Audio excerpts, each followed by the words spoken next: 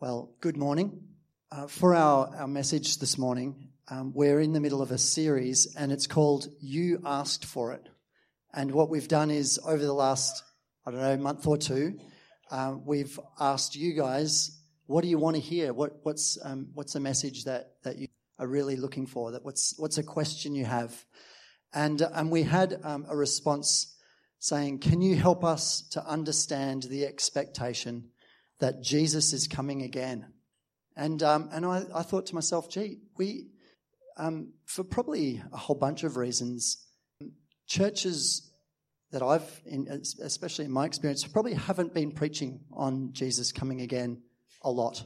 And so today that's what we're doing. We're talking about Jesus coming again. And so my aim this morning is to help you all not only get a better understanding, but actually to get excited about the coming of Christ. My hope is that this message will inspire a deep and lasting hope that can actually strengthen and guide you in the here and now. I think we all recognize that what we hope for really matters, because what we hope for is, in the end, is what we live for. Those of us that have experienced a sense of hopelessness in our lives will have a special sense of how important it is to cling to hope, because hopes direct us and they springboard us into the future. There's something really life-giving.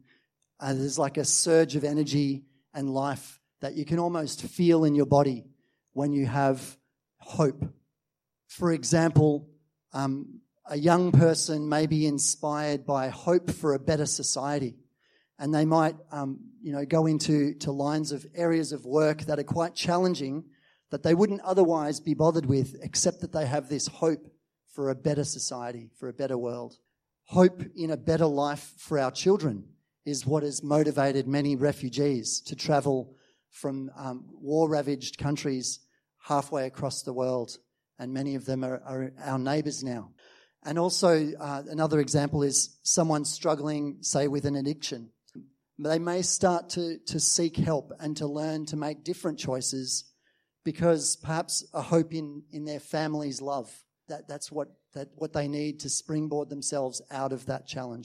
So Jesus coming again is the very core of our Christian hope. And it's a vital part of the biblical story. Without it, our faith is kind of rudderless. So this is our hope, and it orients us towards God's future.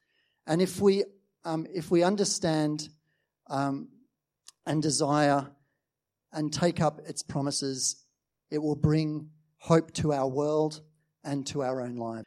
Any expectation that Jesus is coming again may seem a little strange to some of you, especially those of you who maybe don't have a very good understanding of Christian faith, perhaps haven't read the Bible much in your life. You might think, what a weird thing to hope for. And the secular world around us will probably want us to feel a bit embarrassed about this hope.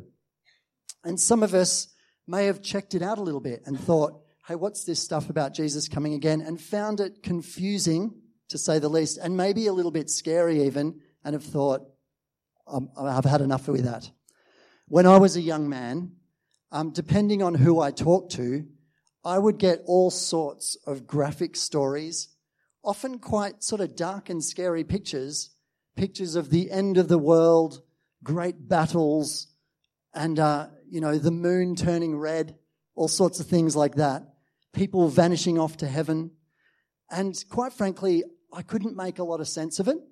And ultimately, it all seemed far away and disconnected from the here and now of life. And remember that for hope to be real, it not only has to make sense, but it has to be something that we desire and long for, and then it's something that will begin to guide our actions. Okay, so that's why it's so important that we not just have an understanding, but that we learn to desire and yearn for Jesus coming again. So let's get into it. When Jesus teaches us to pray, what does he tell us to say? Our Father, who art in heaven, hallowed be your name. May your kingdom go and take us with you. Is that what it says? No, it doesn't. But it's amazing how many Christians act as though that's what Jesus says. But he doesn't say that. He says, may your kingdom come, your will be done. Where? On earth as it is in heaven. Growing up for me, the summary of God's future, according to what I was taught, was that God will one day destroy the earth and then take God's people away to a spiritual heaven to live for eternity. I never really clicked with that because it sounds very escapist. It sounds like something that you would hope for if you'd lost all hope in this world. It sounds like, stop the world, I want to get off. That kind of idea. And as I grew up, I actually went off and studied science and studied environmental science and became very interested and also developed a deep love for this world. And sure, I recognize that there's many problems in our world, but I couldn't imagine God would not care for this world, that he would just be discarding it. I think that, so I want to just begin our talk by talking a bit about heaven and earth, okay? Because I think that we mislead one another when we use heaven to mean the place where God's people go after they die. Heaven is not just a future reality, but it's actually a present one. So when biblical writers spoke of heaven, they weren't imagining a special future place for the dead. Heaven is simply God's dwelling place, as opposed to earth, which is where we live. Okay, so remember the first line in the Bible. In the beginning, God created the heavens and the earth. Well, throughout Scripture, the understanding is that heaven and earth are two distinct but overlapping kind of spheres of God's creation. So earth forms the world we most obviously experience, space, time, and matter. Normally hidden from sight, heaven is not far away at all, but it's nevertheless cloaked in mystery. So although there's this kind of separation between heaven and earth, we also have this knowledge that God isn't far away and he's actually intimately involved in things of the earth. For example, in Isaiah 66, it says, heaven is my throne. This is God speaking. Heaven is my throne and the earth is my footstool. Could you build me a temple as good as that? Could you build me such a resting place? My hands have made both heaven and earth. They and everything in them are mine. I, the Lord, have spoken. Celtic Christians from Ireland, they understand creation like this as well. And they speak of what they call thin places. You may have heard of this or maybe not. It might be something. But their idea of thin places is that there's moments in life when we notice tangibly God's heavenly light shining through on earth. So it could be a place of natural beauty.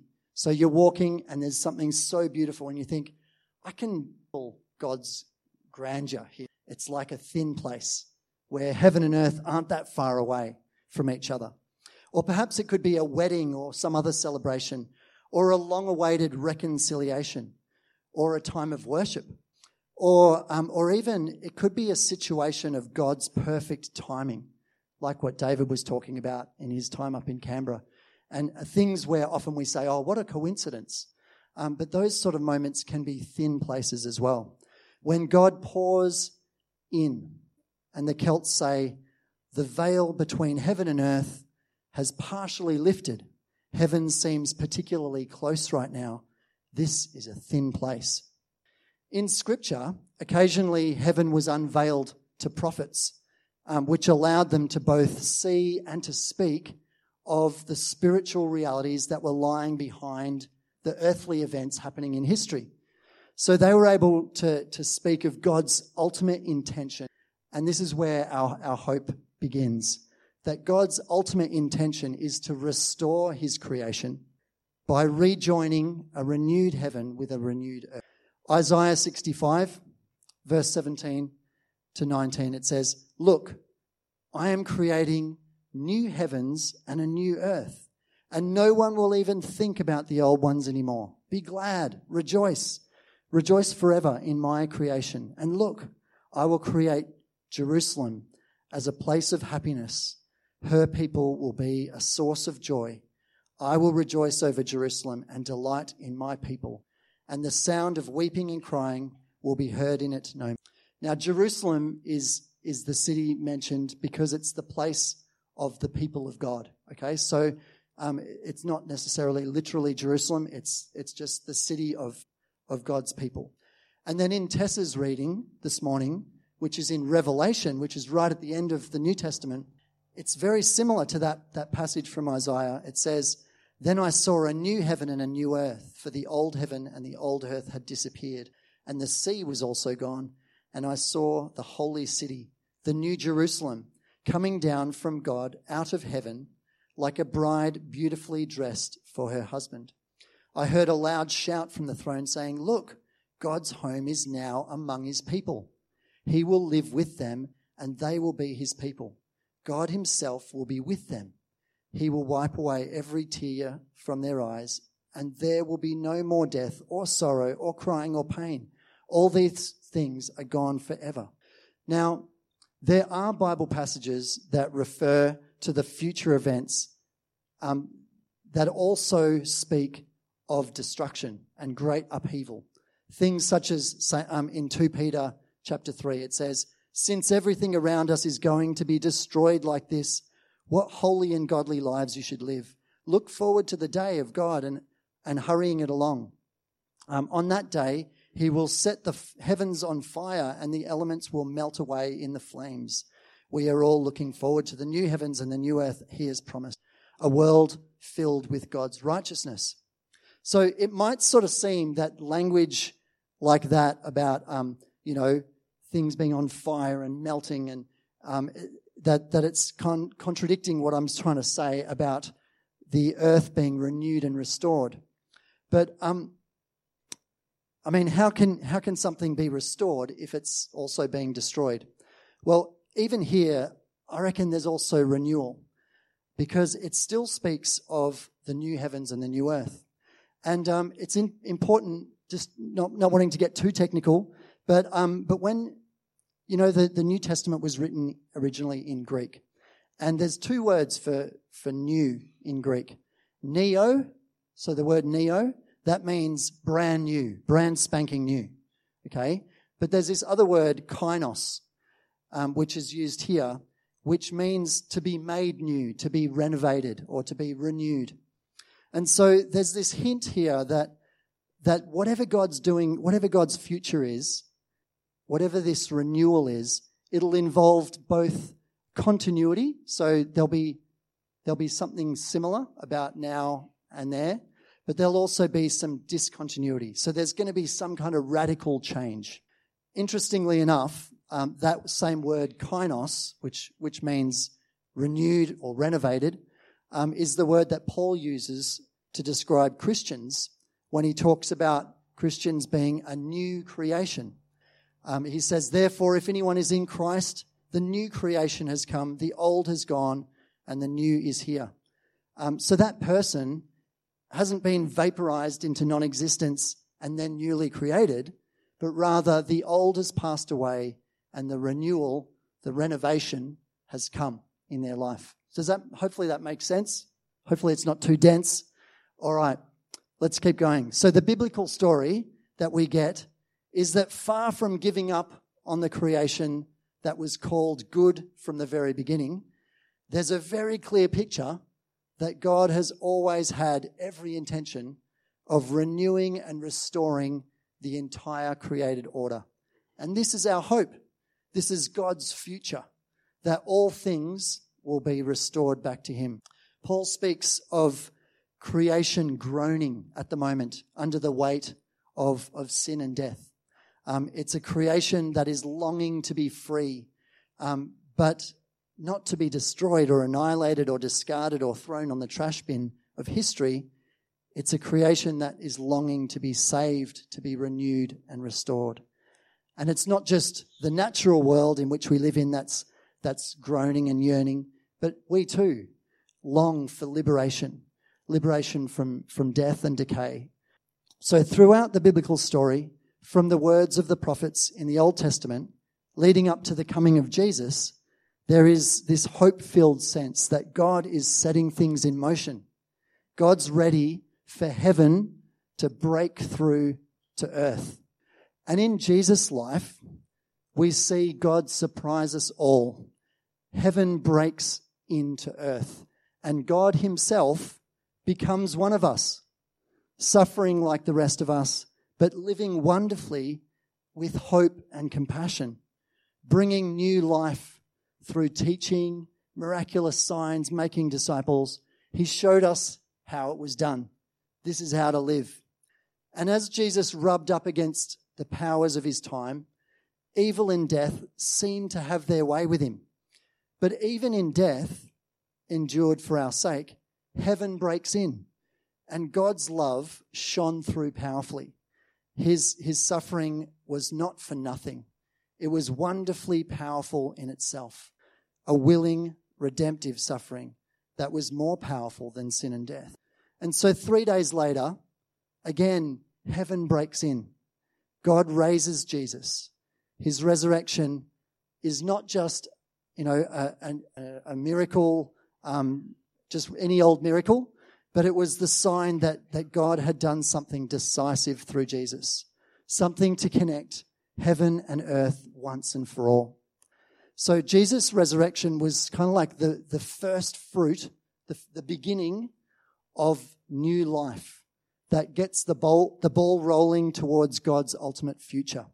Like, I guess it's sort of like you go outside in the darkness in the early morning, and then those first few rays of sunshine that rise over the mountains at dawn, breaking through the darkness. That's kind of the picture of Jesus' resurrection. And so the future's already on its way. If that doesn't get us excited, then I don't know what will, about the possibilities of God's future. So this is a living hope for us now. And it's a hope that needs to hit the ground here and now, not just something that we hope for when we die or hope for later on. Because presently, those first rays of God's future have come to us in the Holy Spirit, who's given to us by God, giving us a foretaste of the things to come. When we come willingly with the little that we have, God's Spirit takes it and multiplies it. And so we're at the moment in the process as Christians of being transformed. And that transformation is going on in our lives as we live and learn and grow and make mistakes. And if we supply the willingness, then God supplies the power to transform us and to transform the world around us. I think that the deepest lesson and the thing that fills me with the most excitement from this story and from the resurrection is that our ability to be like Jesus has been restored to us. So when we're doing things in the name of Jesus, we can be confident, empowered by the Holy Spirit. We know that what we're doing isn't, we actually carry real power to transform things. And so we shouldn't underestimate the difference that we can make just by faithfully shining our little light. We do that and God multiplies it. Our actions bear fruit even beyond our expectations. And that's the great promise, that our sins have been forgiven, we've been set free, and with God's Spirit now in us, we're kind of like already, God's future's already coming, and we're part of it. And we're ready to live into that future, to help to bring heaven to earth. Amid the hope and celebration of God's grand story, there is also a challenge for us too. God's love and goodness will become the foundation of the new creation of all things. So we have that as a certainty. That's God's promise. And that means that necessarily God has got to do away with all the things that are no good, with sin and evil. That all has to go. And so, of course, there is also stories about judgment, that when Christ comes, there'll be judgment. And I think sometimes we misunderstand to the point where we fear Christ coming. So we say, oh, don't come yet because I'm not perfect yet and I don't want to get judged by you. I'm sure we've all had that feeling before. But what I want to say today is just that let me give you a couple of scriptures about this. So Colossians 3:2, it says, don't shuffle along. This is, by the way, the Message paraphrase. Don't shuffle along eyes to the ground, absorbed with the things that are right in front of you, but instead look up and be alert to what is going on around Christ. That's where the action is. See things from his perspective. And 2 Peter 3:9 says, the Lord is not being slow in doing what he promised, the way some people understand slowness, but God is being patient with you. He doesn't want anyone to be lost. He wants everyone to change their ways and stop sinning. So in that verse there, Peter's explaining to the churches that he's writing to, saying, don't think that God's forgotten his promise and that he's not coming, but he's actually really being patient because he wants to make sure that that no one is lost. And so there's this kind of sense in which even in the judgment that's coming, we can actually even look forward to that because we know that God's mercy is always there for us and is on offer. And God's mercy is on offer today for anyone who's ready to accept this hope in Christ. So just to finish, what does it look like to live in hope of Jesus coming again? What exactly does it look like? Well, Jesus says this in Luke 12. He says, be dressed, ready for service, and keep your lamps burning like servants waiting for their master to return. So there's this image of, a servant and their master's gone out and then maybe they're going to, who knows when they're going to be back. But a good servant is going to keep the light on and be waiting so that when he comes and knocks, they can immediately open the door for him. And it will be good for those servants whose masters find them watching when he comes. And so we are called to be world changers, not world chasers. So what does it look like to hope in Jesus coming again? It looks like a bunch of people who are so hopeful about God's future that they're changing things, not just chasing the world. Again, Jesus says in Luke 9, it's worth nothing for you to have the whole world if you yourself are destroyed or lost. And so how do we do that? Well, for starters, we are attentive to God. We listen to God's Spirit through prayer. So we learn to notice that God is actually involved in our lives. We read Scripture. We pray. We learn to intuitively hear what God is saying to us.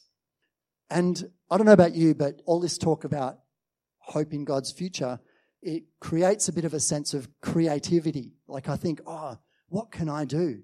And there's a new boldness that comes when we understand Christian hope like this. And so we're creative in action. Like we're bold. We're creative to love. We're creative to step out in places that are difficult. We don't just cower and hide in our corner. And we are determined. We're determined to endure. So when we do go into a difficult space where we get pushback and we feel that we're maybe, that nothing's going to change, we're determined to endure.